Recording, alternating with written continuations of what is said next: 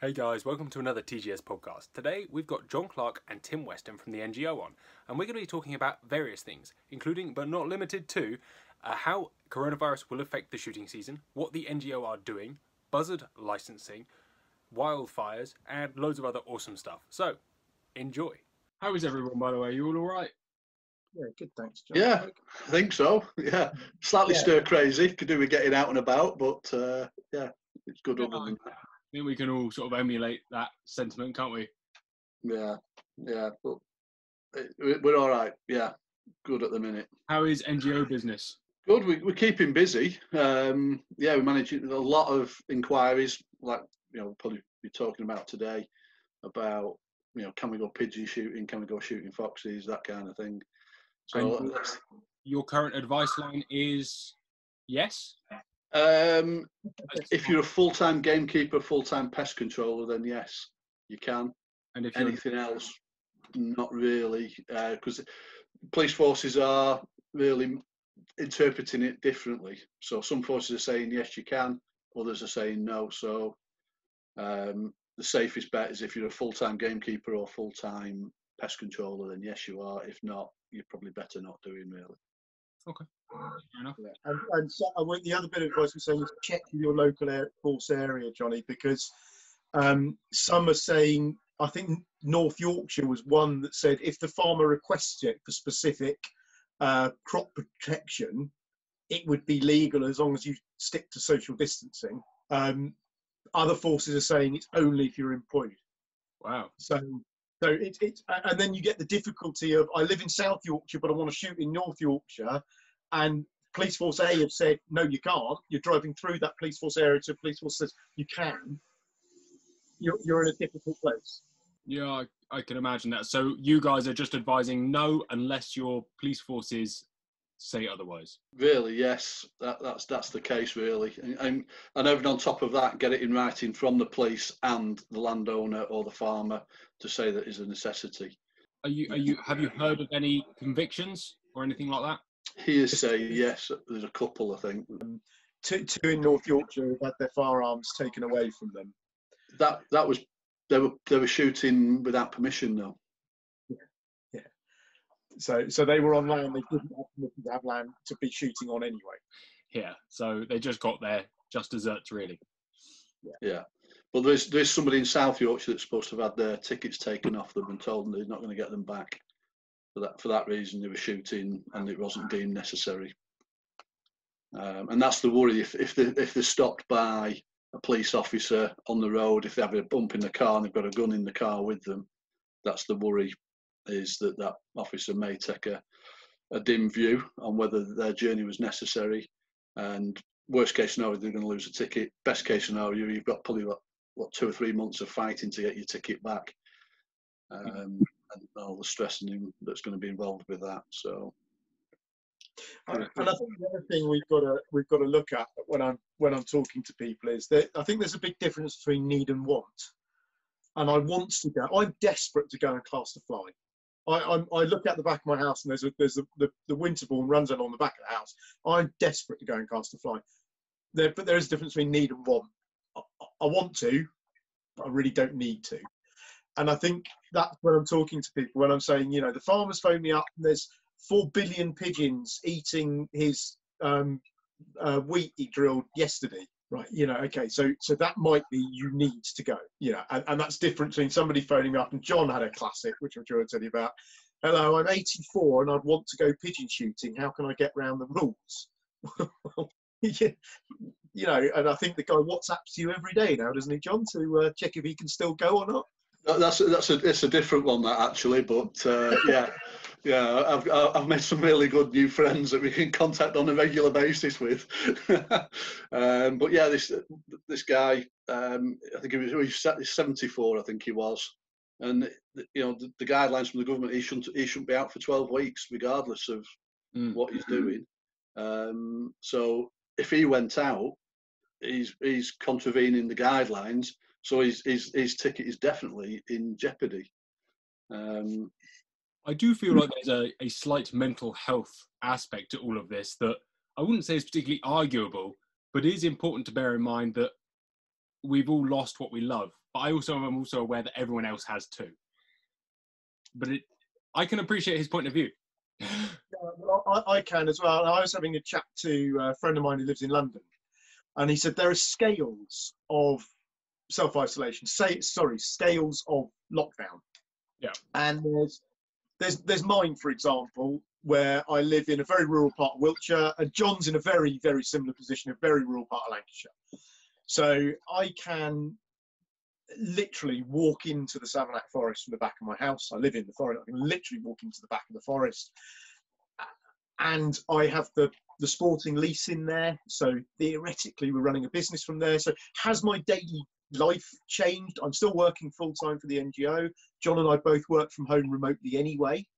So you can probably see we both have Swedish log cabins, you know, because that's our home office. So our working practices and our daily life haven't changed a massive amount. Right, and that'll be for quite a few rural people, not a massive amount, but quite a few rural people, farmers, for example, gamekeepers, for example. Talking to a friend of mine in London, who actually lives in a very nice house in London, in a very nice area with a big garden. And I was talking to him yesterday because he wanted to come stalking. Yeah. And I said, no, Jack, you can't come stalking. It's as simple as that. You can't come stalking. And he said, your lockdown's hardly changed anything. He said, mine's like moving to the countryside. Bearing in mind, he's very much a towny person. Yeah. And I said, I don't get it. What do you mean? He said, well, I can't go out when I want. He said, I can't get dinner at lunchtime. He said, because there's no bloody restaurants open. And he said, and there's only one shop open. It's got nothing in it. He said, it's like moving to your village. He said, that's his reality of a lockdown. But he said, he looks across his garden to a 22-story block of flats. And he said, you know, that's a very different lockdown. So I think it's bloody difficult. We all want to get out. There is a mental health issue for a lot of us, but a lot of other people have got it a lot worse. 100%. She works in two local hospitals, and I must say, when it first started, after about 3 days, I said, I'm just going to grab the rifle and go and sit in IC. She's like, no, you're not. Well, I'm allowed to because it is part of my job. She said, yeah, you don't have to. She said, yeah, and I think, so sort of brought it home a bit. She goes to work every day, not knowing what she's going to encounter. And by all of us doing what we're supposed to do, we're not going to impact on what potentially could happen in 2 weeks. I know it's pie in the sky and you can chuck a lot of statistics out. But equally, I think it's really important that we do what we can do and what we're allowed to do to keep the economy going, the countryside going, and our businesses going. So you've got a bit of a double-edged sword.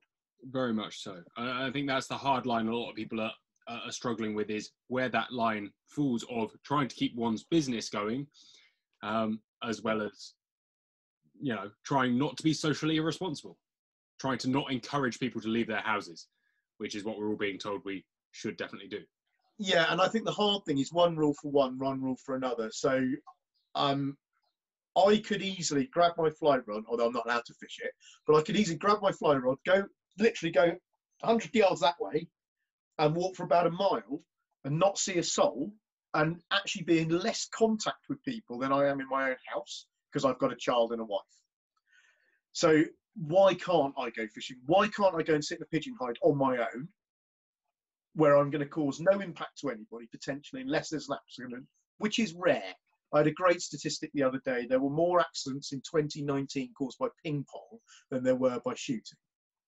I can believe it. You know, I don't know if that's true or not, but I heard it. I can It believe sounds good. Let's use it. I didn't know what that were.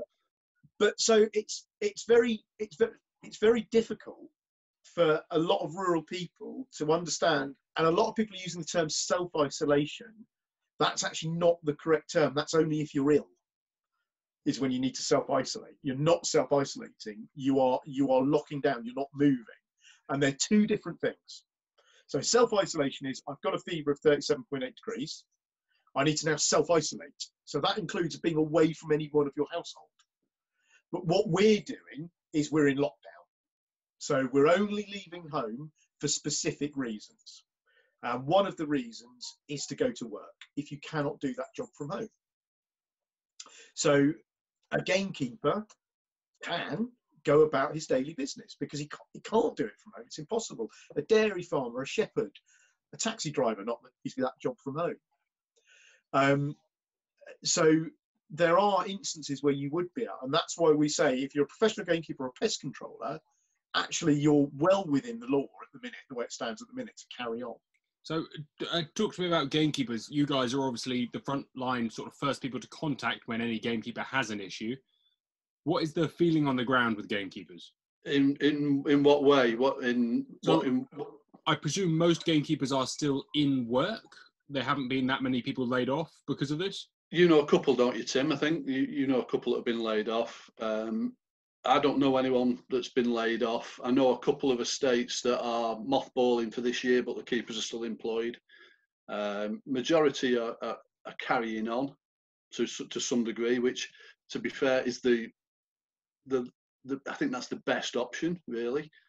We've got to show some kind of solidarity here and say, right, well, if we don't go ahead, if we don't place an order with the game farms are in trouble. If shooting does go ahead, or if we could shoot, the game dealers at the other end of the scale are in trouble as well, because there's no game coming through. So we've got to try and keep that momentum going. And if you cast back to 2001, when foot and mouth, it was okay, this is an actual worldwide pandemic now, but then, you know, foot and mouth had a big impact, certainly up in the north, on shoots, because farms were taken out with foot and mouth. You didn't know whether you were going to be able to shoot or not, and a lot of estates who were caught up in it, and I was one of them. We had one farm taken out, so we didn't know whether we were going to be able to shoot or not. But we said, right, well, what we'll do, how much can we afford to lose? And that's what we'll go for. And we'll put birds down. And if we can't shoot, yeah, we're going to lose something, but we're not going to lose everything. And if we can shoot, at least we're going to be able to get out there and shoot, because we've got something to put down. And we're keeping the interest and the support of the game farmers and the game dealers at both ends of the scale. And there's a lot of estates that I've spoke to, and a lot of keepers and part-time keepers, full-time keepers, and they're all saying the same. We're going to do it, but we're going to do it to a lesser extent. Something that we can afford to lose if, heaven forbid, that does happen. But if it doesn't, we're still putting something down, and we're still going to be able to shoot. And it seems a sensible thing. And it's like an analogy I used with Tim. I'm in the Little Grouse Syndicate. Every year, first week in February, I get an email from the shoot captain saying, right, guys, pay your subs. That week, I pay money leaves my account. I don't know whether we're going to shoot that season, because that's grouse shooting. And I think people have got to probably take that on board a little bit this year. And, that's what grouse shooters do. Because you never know what kind of a season you're going to have rearing wise, what spring's going to be like. And I think it's probably a similar type of train of thought this year, that pheasant shooters, partridge shooters are going to have to do the same. You pay your money, you take your chance this year, and hopefully it will all come good. I did a little video a few weeks ago, and my thoughts on the subject were very much, it's time to put faith back in the shoots that have given you all that pleasure. Yeah. Because you want them to be there, not next year potentially, but the year after. And you should accept that perhaps you need to support the people you love at this time, really, and the businesses that you love. Yeah. What I found quite interesting, Johnny, is the smaller syndicates, so the walk one, stand one, sort of 100 bird plus type syndicates. The guns have said, I'm going to chuck my subs in, I'm going to pay my money and take some chance, right? And I think it's much along the same lines as the stalking syndicate I run. We've got 22 or 20 stalkers in the syndicate. They've all fully paid for next year. Their stalking restarted on the 1st of April, and none of them are ever going to come. But they've still paid their subs. And it's very much like, I think, on those smaller levels, like a MCC cricket club membership. There's no cricket. You sure as hell ain't going to give that up, because there's a 100-year waiting list. And I think with some of these syndicates, that's the same thing. I play tennis. I've just paid my tennis subs. I'm not allowed to play tennis. It's our hobby. I think where the shooting certainly is slightly different is where we have, I don't want to call it tiers, but I suppose it is tiers of shooting. You get the the guys that have got quite deep pockets, who can afford some slightly more senior days than I could afford, they're still going to take those days and pay the deposits, right? Because they can take that hit. You got the guys like me, you, Johnny, and John Clark there, who we're all in small syndicates, and we've probably all paid our £700 or £2,000 subs. You know, it's going to be between that sort of money, isn't it? We've paid that. And if we lose it, we lose it because we pay it anyway. I don't want to call them the corporate shooting, but the less passionate shooting that's putting it through the business books, they're the ones that have said, we want the days, but we're not prepared to pay a deposit. Mm-hmm. And the other one I'm here, which doesn't help the shoot, because the shoot doesn't actually need to take the risk. So a promise of someone buying a day is no good without a deposit. So the game farm can't be expected to take the risk. The game farm can't be expected to say, all right, I'll take that order for 10,000, 2,000, 12,000, 100,000, whatever it is. But don't worry, I don't need a deposit, because the game farmer's going to rear those birds. He's going to feed the birds and water the birds and medicate the birds potentially. It's going to get to July, and the shoot are going to say, do you know what, I haven't had deposits, I don't want them. And the shoot hasn't paid the deposit. So the game farmer's now lumbered with birds that they've paid. They're probably going to go bust. And John mentioned about the game dealers as well. There'll be no game dealers. So I think the guys who are hanging on and saying there's going to be loads of cheap shooting at the back end of this year are wrong for a start. That's very the predictions, I was talking to someone, I think so. I was talking to someone last year, I think earlier on this week, I think there's going to be substantially less birds released in terms of low ground shooting. There's going to be substantially less. There's estimates from 20% to 55% less. So there's a supply and demand issue there. Also, my personal view is, like you said, if you don't support the thing you love and you're hanging on for a cheaper product because people can't sell it, which I don't think will happen, I don't think the shoot owners should say to that person, actually, no, you're right, there's a 30% off for your because we still want to sell a 500 bird day to you. They should go back to everyone that's paid their deposit with the risk of losing it and said, look, we got a few spare days. Do you want to buy one at a slight discount this year only?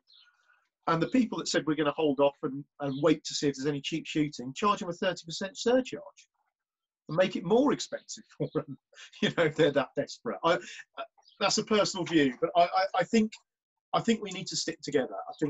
I think shooters will buy shooting always, and a lot of shoots will carry on, and a lot have taken the plunge. John mentioned some have mothballed. Some have, and that's purely because they couldn't get their deposits, but they've mothballed and not closed. It's not one and the same thing. There will be a couple will go, like with all businesses in this time, a couple will go.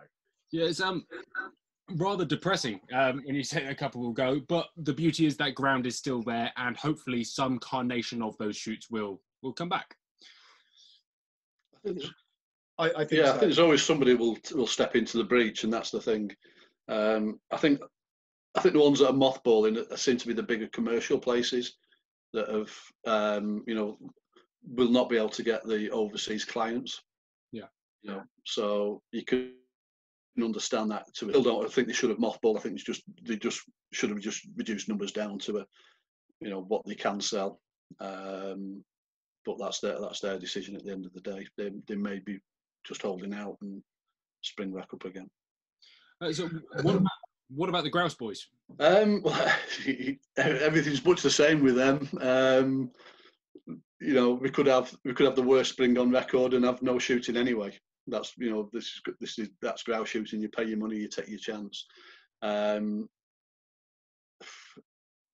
feeling, I think probably August would probably be out anyway. Maybe some late days in the season. Hopefully October, something like that, September, October time. Nobody knows what's going to happen with this COVID-19, so we don't know. It's like looking into a crystal ball. Obviously, they're still going about their business because they can work, self-isolate. They spend most of the time on their own up in the hills anyway. They're probably safer than anybody. But yeah, it's just fingers crossed to hope that it's all over and done with by the 12th of August. But we're going to have to see. So I had a very interesting conversation with a friend of mine the other day, and we were both interested. Talking worst case scenario, and nobody can come and shoot the grouse, or what happens? That's the worry is that it's a really good season, really good rearing season. Rearing season, really good spring, so they rear their own and everything goes on really well. So we've got good numbers there. Then we're in danger of having too many. Hopefully that won't be the case. But yeah, it's all in the laps of Mother Nature really, and where we can go. The worry at the minute, and what the grouse lads are really worried about, is the number of people that are still coming out to moorland and walking, which they've got every right to do. It's part of their exercise. But I've just been in a conference call today with the England and Wales Wildfire Forum. In England and Wales, since the 19th of March, we've had 35 wildfires that have been started by the public. Wow. That's with barbecues, arson, accidental cigarettes or whatever. So 35 in less than a month, or in just over a month, should I say. And that is the worry now, because in Lancashire, over the weekend just gone, we've had 2 big fires, both of them malicious. And one's took eight fire engines plus crew for nearly 36 hours, and the other one was a day with 3 fire engines, and that's resources that we can't spare at this time. Yeah.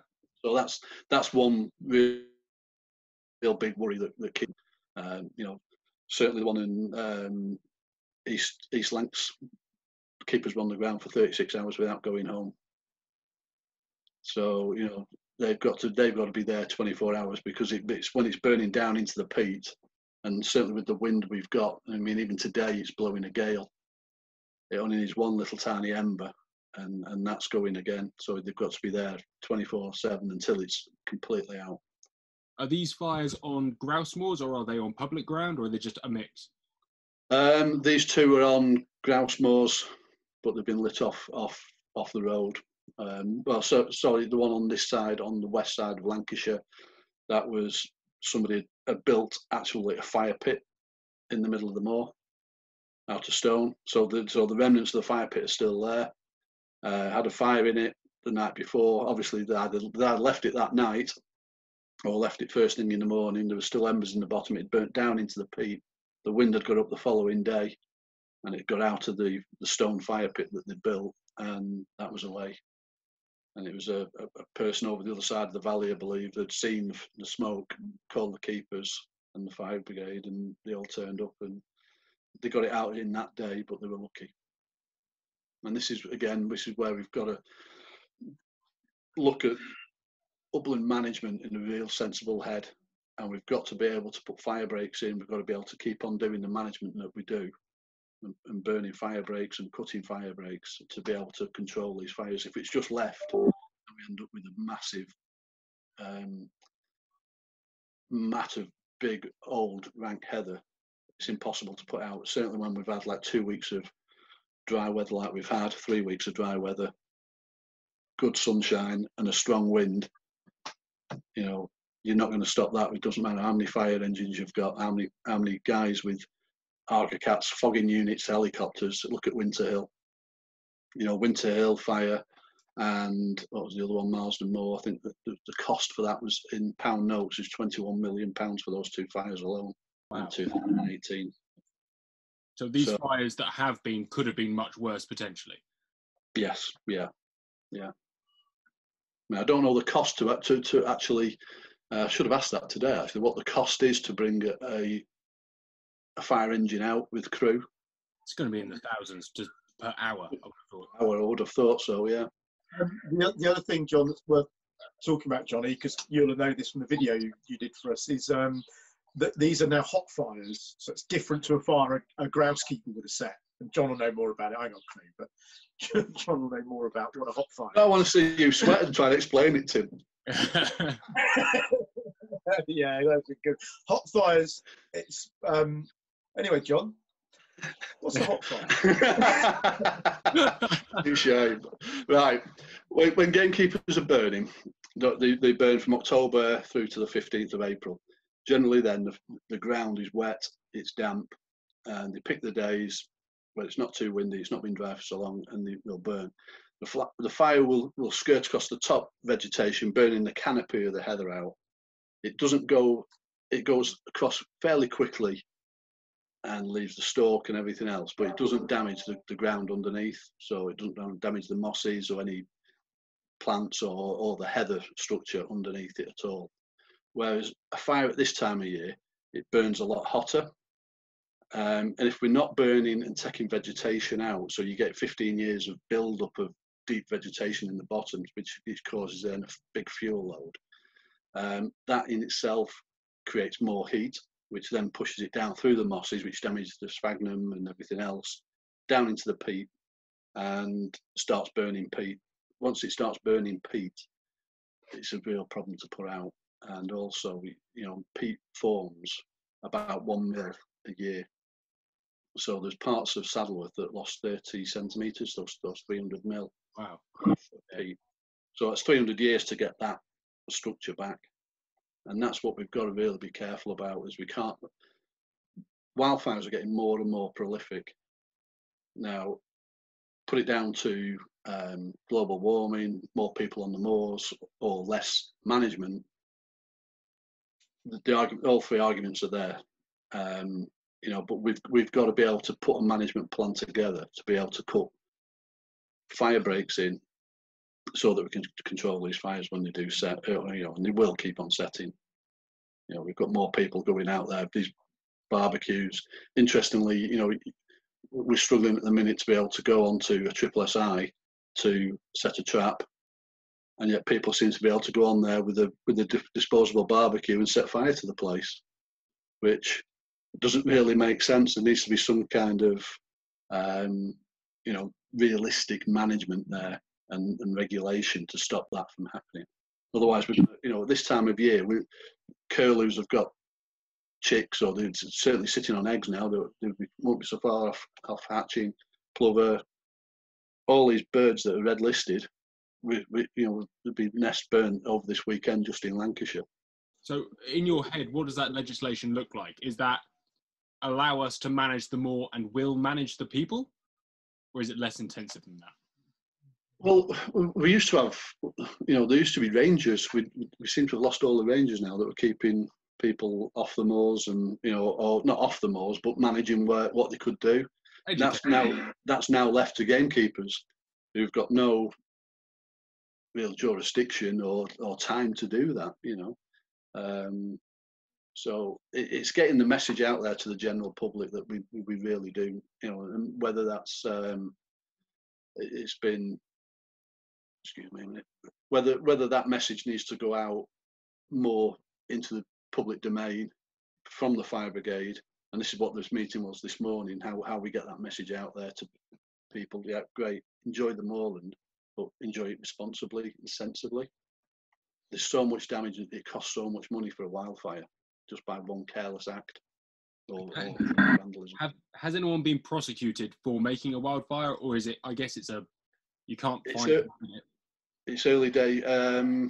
People have been prosecuted in the past. There was an incident in the Peak District this time, which I believe that is going to court, but I don't know any more than that, and I can't really comment on that. But I believe they were caught by the police. They'd set the fire going, scarpered when they were challenged by the gamekeeper. The vehicle was then circulated to the police and it was stopped in Yorkshire. So I know they've got them, but what's going to happen to them? Hopefully, it needs a really strong case, really, and fine or a custodial sentence. Just to impress how bad this is. Yes, yeah. Johnny, this is sort of a prime example of where the NGO is still working. People see John and I at shows and at training courses and stuff, and they think that's probably all we do. It's a tiny part of our role. John was in this meeting from 9:30 this morning till about midday, something like that. just like we are. Normally you'd be in a room with them. We're working slightly differently at the minute. But it's a vital role that the organisations play in keeping shooting going. It hasn't stopped. So just because we're in lockdown, it doesn't mean we've stopped. We're still working. We're still getting up in the morning. All right, our commute's only 15 seconds. But, you know, we're still working. We're currently dealing with Natural England and individual licences at the minute. It's something the NGO are working on a lot, and it's been a huge effort. With the new general licences, at the minute you can't trap on a triple SI, which for a lot of shoots, especially us low ground guys, isn't a huge problem. But that's almost the entire uplands of England is a triple SI. These guys can't go and catch corvids to protect, like John was saying, plover and all those sorts of different birds. Natural England have had since the February, or since the general license changed, over 1,000 applications to be able to go on a triple SI to trap predatory species to protect amber and red listed species. And as of today, guess how many applications have been granted as of this morning at 9 o'clock? How many? None. Not one application has been granted by Natural England as of today, because from my limited understanding of it, from the discussion I was having before I came onto this call, is and decided it's not viable enough. So they need to re-risk assess their own risk assessment and do another risk assessment of their risk assessment. Can one of you explain to me concisely the contention here? Why can't you trap common predators on triple SIs? John? Well, Tim, I did the cool birding one. So, basically, it was all to do with part of the Wild Justice Challenge last spring on the general license in total. And they were saying that there hadn't been enough research and data into the damage caused on a triple SI by protecting those species that probably made it a triple SI in the first place. And I'm really, Johnny, I'm really putting this into layman's terms. I can appreciate, yeah. It is a bit more complicated than I'm making it out. But there are things within there that says we can't trap or shoot within 300 meters of a triple SI either, which makes it quite complicated on the new general license in England. So the idea was that keepers, landowners, wildlife trusts could apply for a license, an individual license, relatively simply and relatively easily to be able to carry on. That simply hasn't happened. And the NGO are working really hard on this. And what are we now, 22nd of April, something like that? Yep. So, well, John's just said you've got curlews on the moor sitting on eggs. Hopefully you have, because they haven't been eaten by crows. We've got stone curlews at the back on the downs, the back of the house here. Hopefully they haven't been eaten by crows because it's chalk downland, which is a triple SI. So the keeper up there needs an individual license. He's applied. I look after 2 shoots in the Savernake Forest, which is a triple SI. I've not been able to set a Larsen trap or anything at all to catch a crow or a magpie. And I think we've got 11 amber listed songbirds in there that nest within the woodland. My license has been 4.5, 5 weeks since I applied for it. And all I've had is an email saying, yes, we've had your license, thank you. Wow. It's very complicated. It's taking a considerable amount of NGO time to get to the bottom of this. And those who follow the NGO social media account and various other things will have seen we've written a very robust letter to the Minister saying what's going on. We've done the same to Natural England and DEFRA. We've done follow-up emails and letters and phone calls and conference calls beyond belief, beyond timing and amount of hours. And it's moving quickly. There are things changing all the time. And the team dealing with it, which actually isn't John and I, but the team dealing with the DEFRA and Natural England are hopefully making progress. But it's just, I just wanted to highlight for people who are watching this that we're not all just sitting at home mowing the grass. we are still working as we would be working normally, just slightly differently. You know, probably if you and I and John were going to do this 5 weeks ago, we'd have met on a shoot somewhere and sat down in the shoot lodge, wouldn't we? Yeah, it would have been very pleasant. Yeah, exactly. So our working practices are different, but we are still there defending field sport. You know, and I do want to make that point. I think that's quite important. No, I 100% agree with you. So we spoke about the fact that the average Joe who's just gone out to the countryside for a walk is suddenly making more wildfire issues up north. What are we suffering any issues down south that you've heard of, Tim?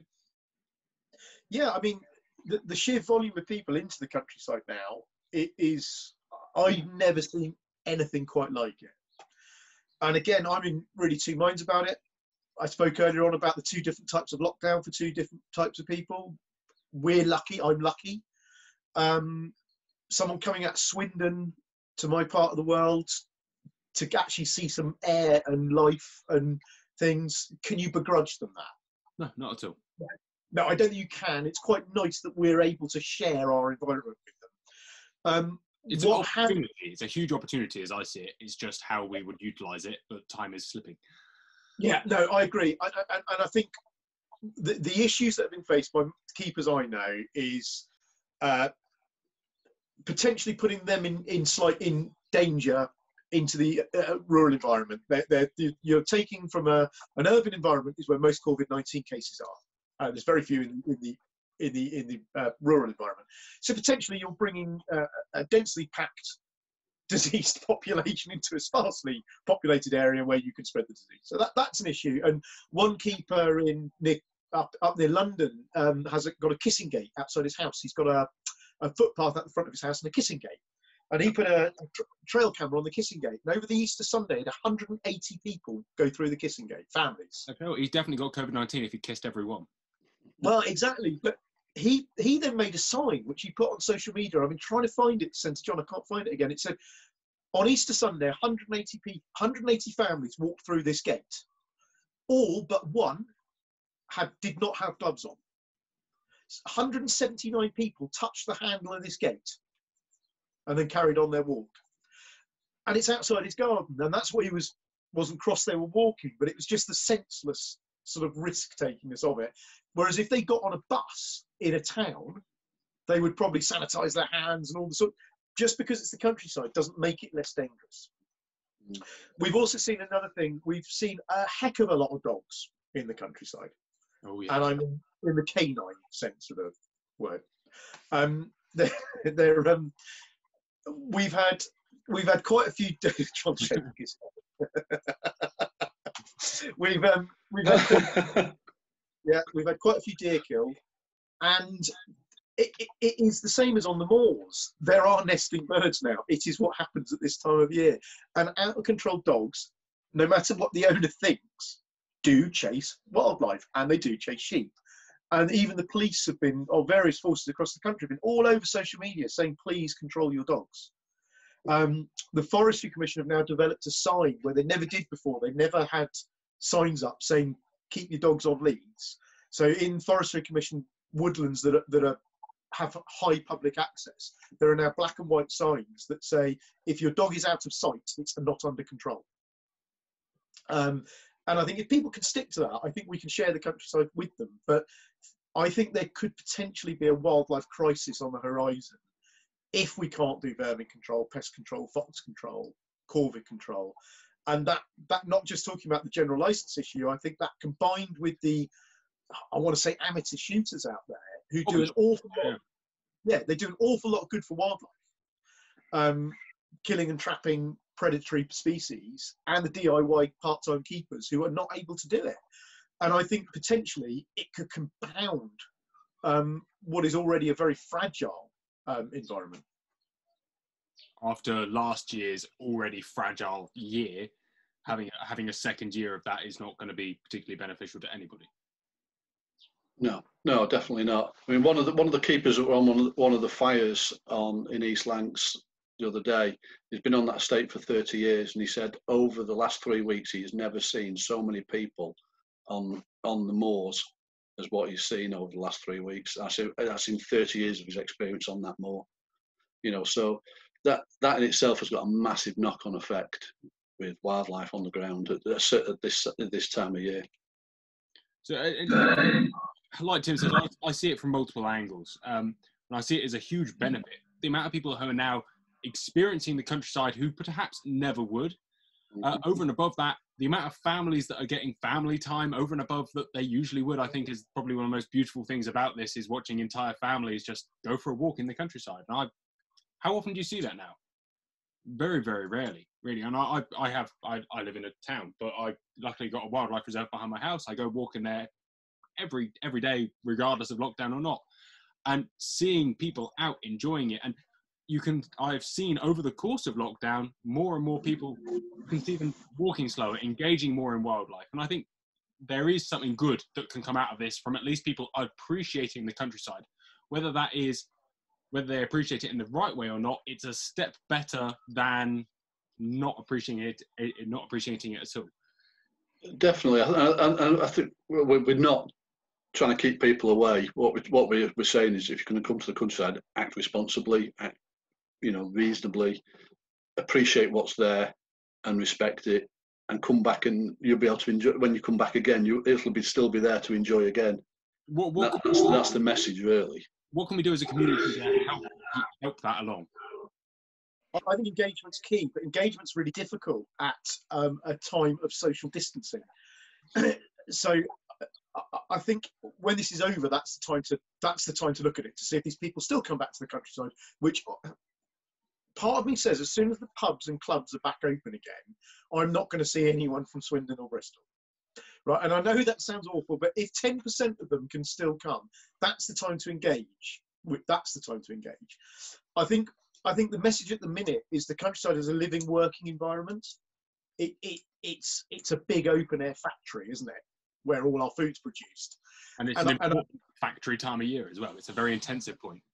Yeah, exactly. And we've got lambs, field lambs being born now. There's calves being born. There's all sorts of things going on that people can see for the first time, so they can learn that actually it doesn't come from a packet, it comes from an animal, and hopefully they'll notice that. And then when we're out of social distancing, which I think will be a while,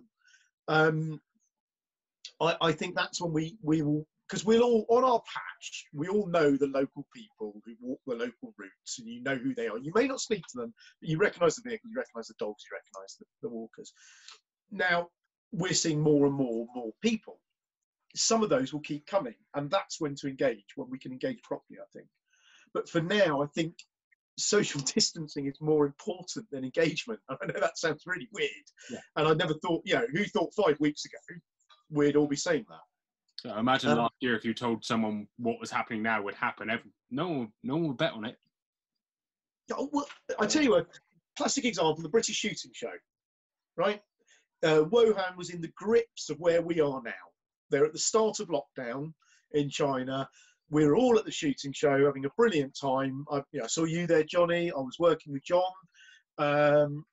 We had thousands of people through the show, through the stand, and not one of us thought in 4.5 weeks after that, yep, we would all be in our front rooms wondering what the hell was going on. So one of the things I think is key with the social distancing, self-isolating, social distancing, not the same. I think we've got to remember that. If we keep social distancing, the travel restrictions will reduce quicker, but I don't think social distancing will. So I think social distancing will be with us for a while. But if we can show we're all grown-ups and we're all sensible and we don't secretly meet 7 families for a barbecue in the back garden because you've got a tall hedge no one can see. It has been tempting. It really has, hasn't it? And actually yesterday I got a call from one of the Forestry Commission guys say he was on his own, a tree had come down across the track. He's not allowed to chainsaw on his own. Could I just go up to the wood to watch him, stand 3 meters, 5 meters, 10 meters away, just watch, so he could then use his chainsaw, because they're all working individually. Otherwise, so everyone's working lives are different. But if we can keep the social distancing up, things will relax quicker, which will help us come September be back into the shooting season when social distancing will hopefully be relaxed by then. Or sorry, John, August the 12th. I meant August. I didn't mean that.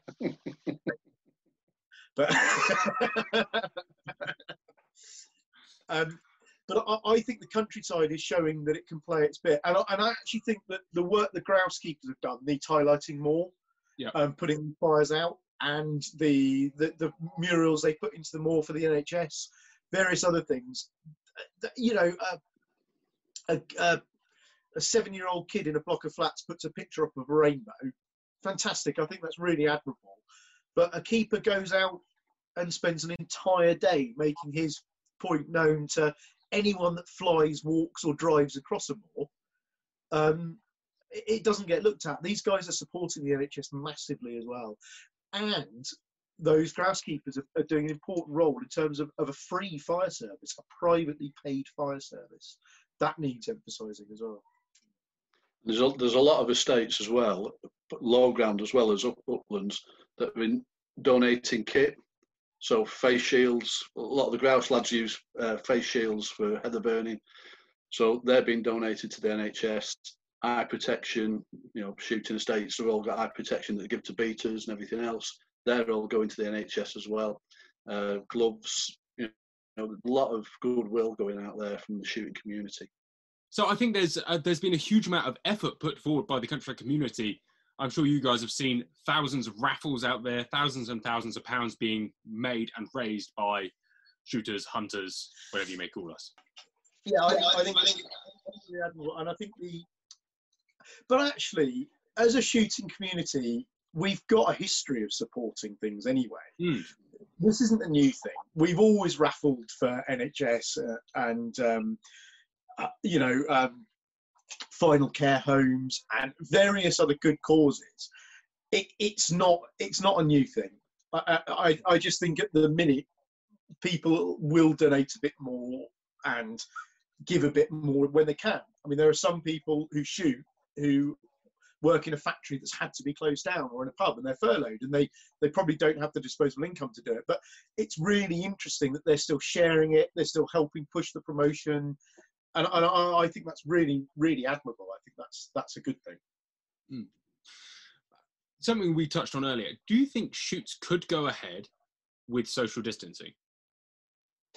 I think that's going to depend on the shoot, and I had this exact conversation with three separate keepers this morning who phoned up to see what I thought and what their plans were. And so a shoot that is relatively condensed with a relatively small number of drives fairly close together could probably, let's say we're still in social distancing, the beaters could probably walk to the drives, so therefore not have to get in the beater's wagon and stay apart. That's not going to be an issue. Likewise with the guns, you know, you can travel in an 8-car convoy if you wanted one in each car. Some of them do that anyway. Yeah, but you know, so that wouldn't be an issue. I think the issue is when you are looking at transportation. I think that would be the only instance I think social distancing would apply to shooting. And you could even sit 3 meters apart at dinner if necessary, you know. So I think it's the transport would be the issue. There would be ways around it of many vehicles, many beaters, trailers with few people on them. Walking, it's quite a novel idea, isn't it? So there will be ways around it. The shooting community is a really innovative one. We always find a way where we can keep within the law and produce what we need to produce. And I think it will also be quite important. I don't actually think it will come to this with the predictions my wife's work seeing and stuff, but it potentially could. It could. I think, given the mean age of most low ground beaters, social distancing potentially. I think when most shoots and most keepers actually look at their drives and think hard about how they do it, I think it's achievable if you don't have a lot of road work. Yeah, simple as that. And the other one, for a day. Yeah, you might have to drop a couple of drives because you're not going to be able to get to them quick enough, and the guns will have to accept. You're going to shoot. and maybe you're not going to be able to blank in as much, so there won't be as much inner drive because it's getting around the stuff, isn't it? But potentially, I think it's doable, even with social distancing. I personally think it's doable. I really do. And I think I don't see why we can't be enjoying standing on a peg sometime this September, or standing in a butt. I don't think it'll be August. I agree with John. I don't think it'll be August, but I think sometime in September, standing in a butt, standing on a peg, shooting a grouse or a partridge, and then thinking back to the time we were sitting in our sitting room playing Hunter Call of the Wild on the Xbox, imagining shooting, you know. You completed that yet? No, I'm a bit addicted to it now, though.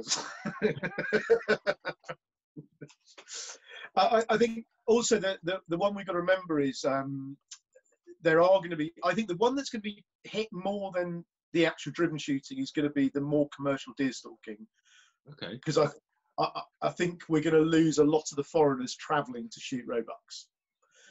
And that's where quite a big percentage of the income comes from, is roe stalking. And a lot of that is May, June, and then again in August.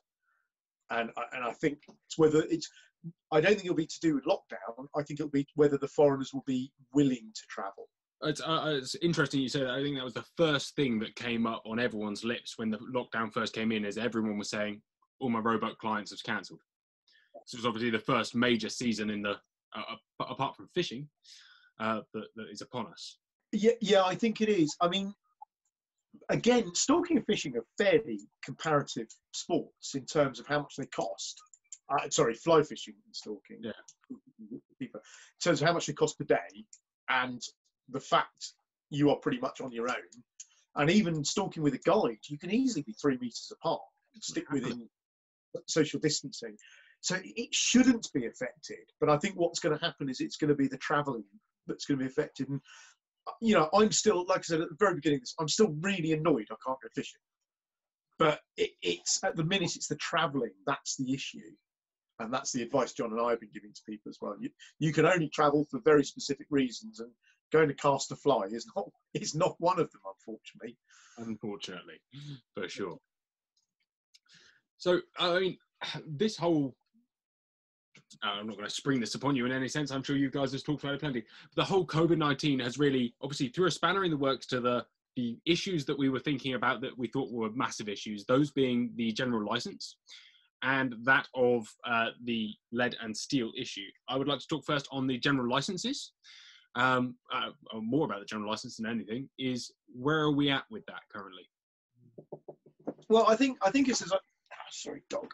I think it's as I said earlier on. The general licenses have been issued. There are general licenses. The new ones were deferred. They're not going to come out for a bit whilst they're re-looking at them. We're working on that behind the scenes every day, almost all day, as an organisation. And there was this interim period for triple SIs where you had to apply for an individual licence, which simply is not working.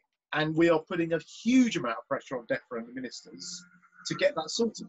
And there is a general positive vibe about that. Come on, Tim, I'll let you answer this one. From the work we're doing, as an organisation, we're doing everything we possibly can to get the right outcome. When you're dealing with effectively two governmental quangos, that can be quite difficult. We're making the right noises and we're making the right progress. And the guy who's leading for the NGO is a chap called Charles Nodder, who most people probably won't have heard of, but he is singly one of the most brilliant people in dealing with government on these issues. That he's second to none, and he keeps himself very well under the radar in terms of, for example, if we asked you to interview him, he'd say, "I don't really do interviews," but he will be at the forefront. I'm sure he will get the right outcome for the NGO and our members, and therefore everybody else. So I think we will get the right outcome.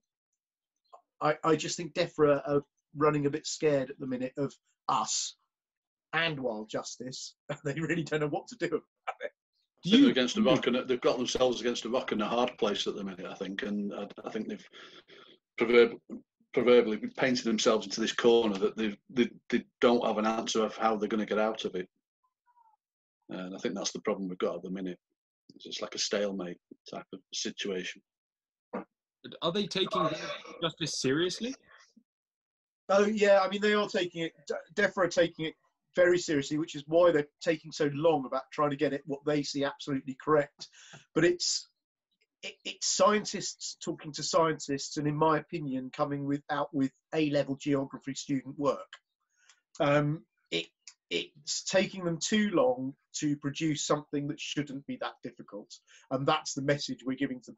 And the NGO are being really firm on this, really firm. We're giving no quarter to them. We're not going for half measures.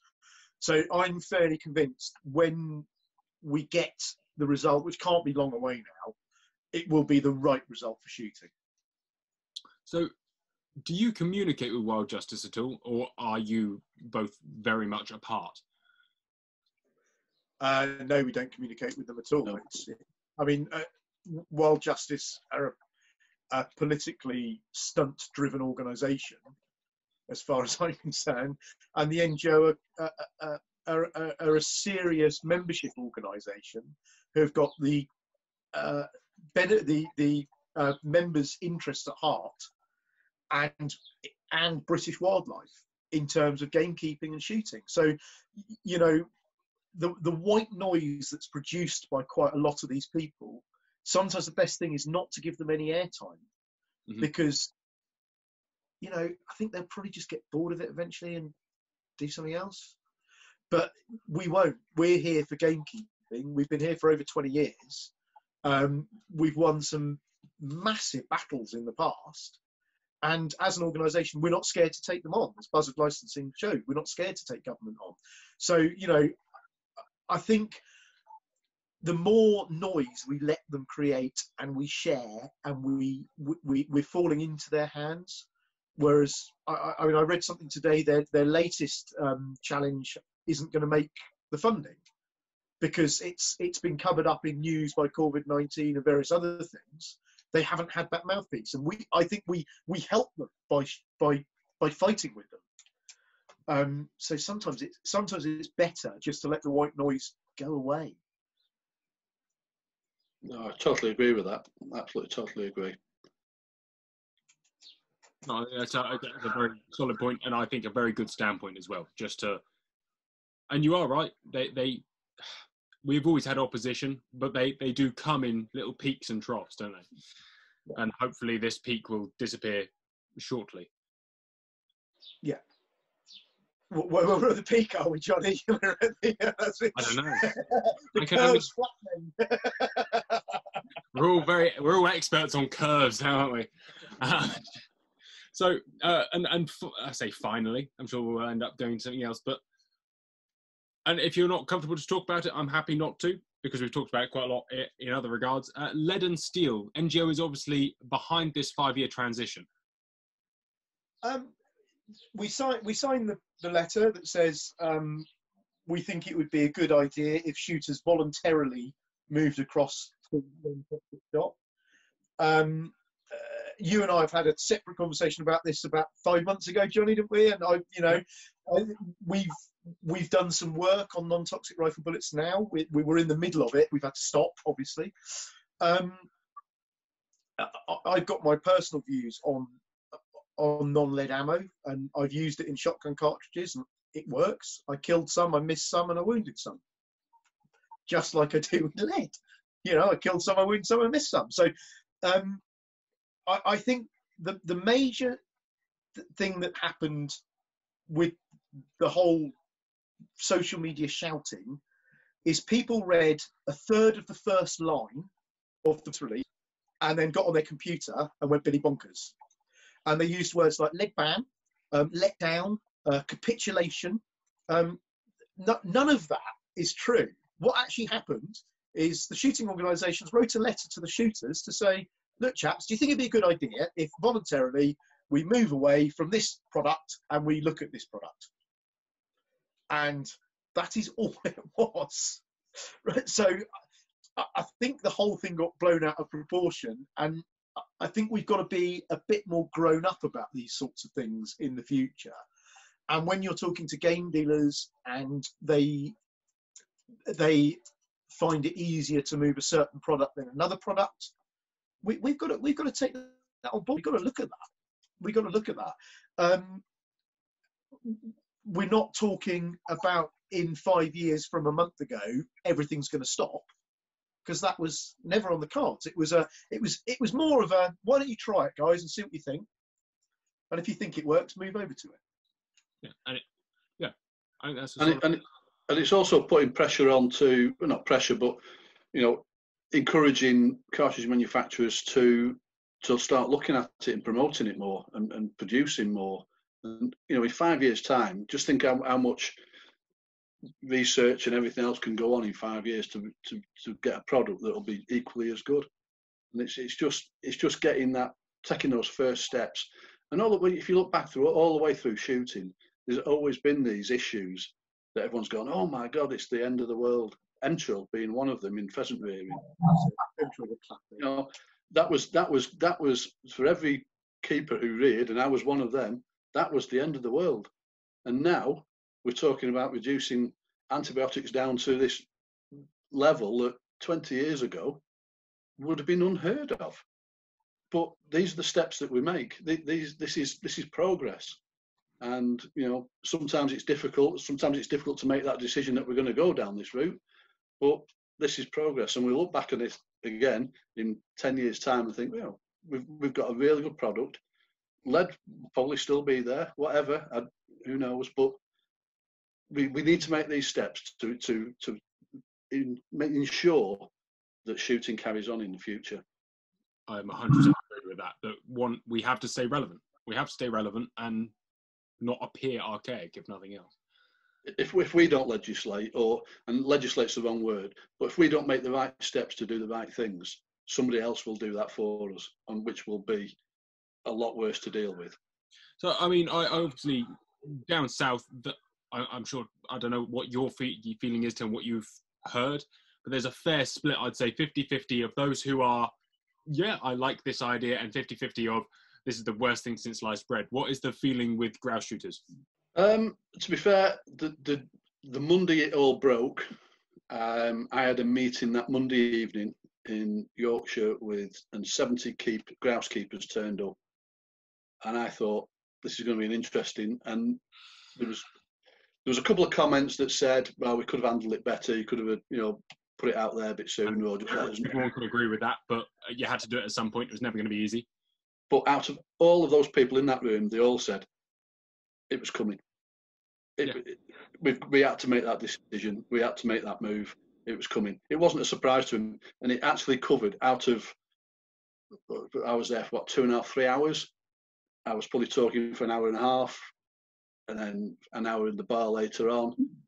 There was no other talk about it than probably about 10 minutes in the meeting, and nobody else was bothered about it. It was just, well, if that's the route we're going to have to go down, that's the route we're going to have to go down. Johnny, I think what you've got to remember from an NGO membership point of view is the vast majority of our members are gamekeepers, whether they're full-time professional, amateur or DIY, part-time. Lead's actually a relatively small issue when we're looking at being able to trap on a triple SI. We've lost the Fen trap. We're reducing antibiotic use by 70%. Rearing practices are going to have to change. So you can't kill them with lead or steel, but no one's saying you can't. So just try something else. So, and I think most professional keepers see the bigger picture and think it's 5 years down the line. Let's deal with the now. Let's deal with the real issues we've got where we potentially couldn't kill vermin, potentially couldn't rear any birds. Well, if you can't rear them, what hell does it difference? It doesn't matter if you've got lead or steel anyway. So from an NGO membership point of view and an NGO organisational point of view, some battles are far more important to put a huge amount of resources in than others. And asking people to give a non-lead alternative a go it was, yeah, we'll ask them to give them a go, but let's carry on fighting the good fight with the Dock trap, the Tully trap. Let's keep on with Natural England about general licenses, about individual licenses, about triple SIs, about buzzard control, about other predatory birds. Working with the raptor guys about taking peregrines into captivity, and there's so much going on. And one of the things the NGO are really bad at is telling you lot. We do so much behind the scenes, and we very rarely shout about it. We sort of pat ourselves on the back and say, well, did we do well there? And you guys can carry on doing what you were doing anyway, and never even knew there was a threat. And I think that comes with having a very small team. So the NGO split, for those who don't know, John looks after Northern England and Wales, and I look after Southern England and East Anglia. That's everything below the M4, yeah? Yes, Southern England is definitely below the M4. So, I quite like the odd trip to the Scilly Isles, but I haven't managed to get there yet. We have three members of staff who work in the office. That's it, total of 3. And then we have a couple of other contractors who pretty much work for us full time.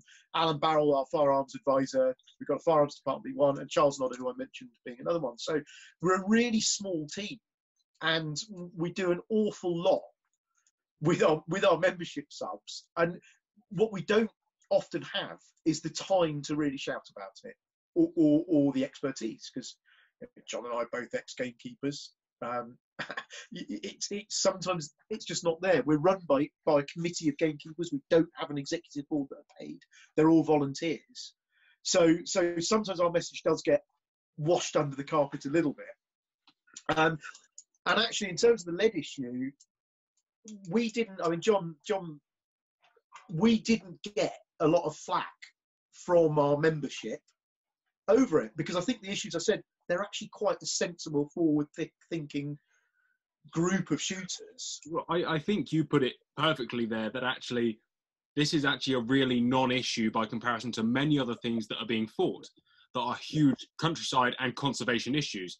This is quite, well, it is fairly black and white to me at least, but it's not a big issue. I don't think it's it's not a big issue by comparison. Like you say, for example, losing antibiotic use, which is a good thing, but is a much bigger change, but doesn't affect the average trigger puller. No, well, they don't think it does.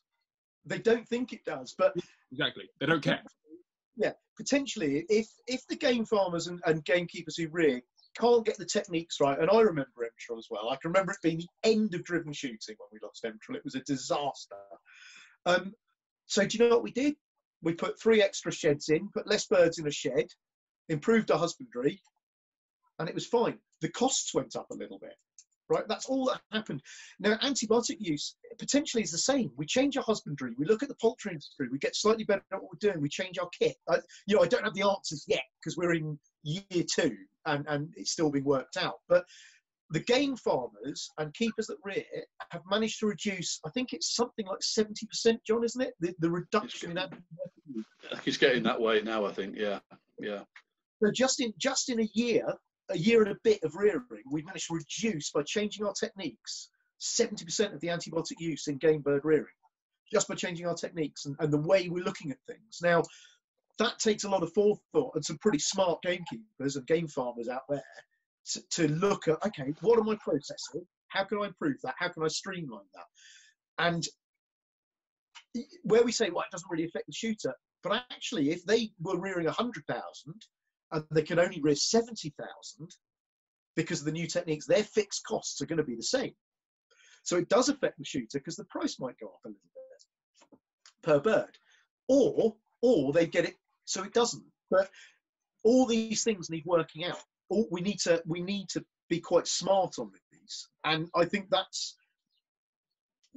where a lot of work gets in behind the scenes that the shooters don't see.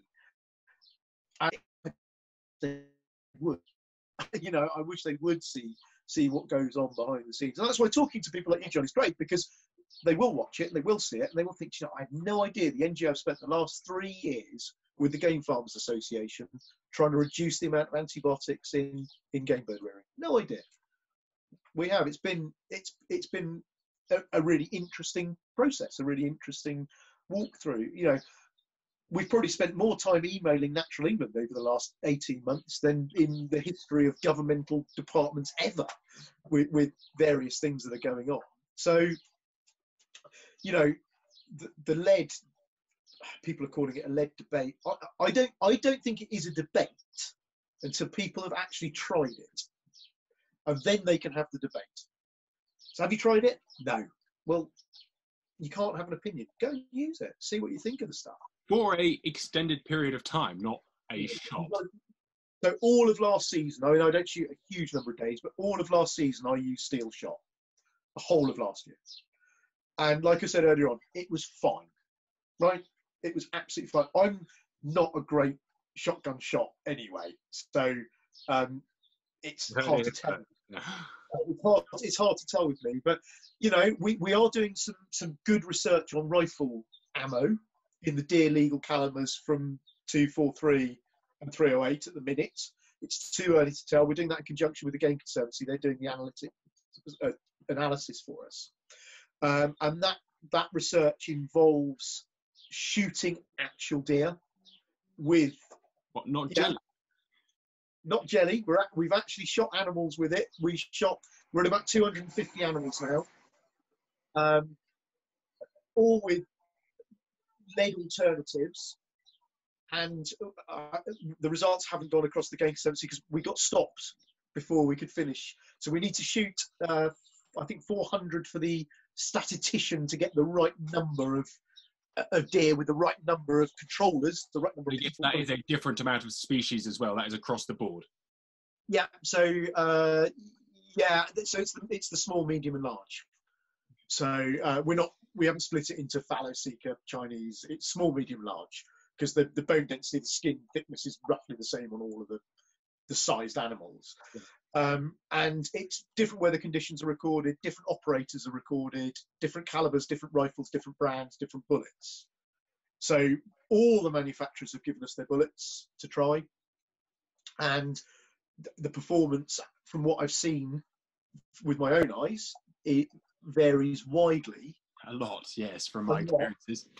And not just from bullet to bullet, but from rifle to bullet as well. So if you've got a rifle that shoots most 95 grain 243 bullets in about the same place, from Hornaday, Seiko, Winchester, RWS, whatever, what we found in the non-toxic is it probably won't. It'll shoot one brand brilliantly, another brand horribly, and another brand okay, which doesn't tend to happen in lead factory ammo. It tends to be relatively consistent. Yeah, well, I was explained to me once quite simply, the difference between the two is it will be more fussy with copper because when you shoot a lead bullet, it just goes poof and fits your rifling perfectly within nanoseconds. Whereas copper, it needs to be the perfect head to barrel to load workout. Yeah, and that's what we're finding. But like I said, it's really early days. We haven't got the data. I've got some data sheets here actually, but we haven't got the data. Hasn't been analysed yet. But this is all stuff the NGO are doing. And we've never written about it. Nobody knows about it. So, you know, it's quite an interesting bit of work. Again, and it will be published sometime next year. It will get published. And you know, John does an awful lot of work up on the moors with some of the groups up there. The county group, the moorland groups. And again, it's not something we really shout about. It's a very low key organisation. We put our head down, we do our job, we get it done. So you guys can go and sit in a pigeon hide on Saturday morning. Well, if we could, if only we could. Yeah. There's only one last thing I'd like to touch on before the end, and it's probably more contentious than everything else, but you've touched on it twice, is buzzard licensing. Yeah. How common is that? It's really variable, Johnny, and the conditions to get a license are relatively strict, and you need to meet certain criteria to get one. But the guys who meet the criteria actually have the licenses issued I don't know this year, having the licenses issued relatively quickly for problem birds. So it's not a blanket license. It's not a license that says you can go and shoot every buzzard on your estate.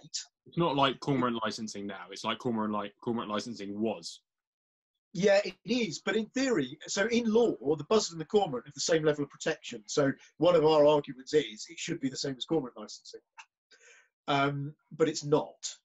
So that's an issue. So basically, you've got pheasant pen A every year has a family of buzzards nesting in a tree, and every year they kill 16% of your poults. I'm plucking figures from the air here, right? And you've recorded that. You've got that written down in your notebook that's in the glove box of your truck. And you've taken the odd picture of a poult and all that sort of stuff. That's your evidence. So you've got 2 years worth of evidence that these things have done this.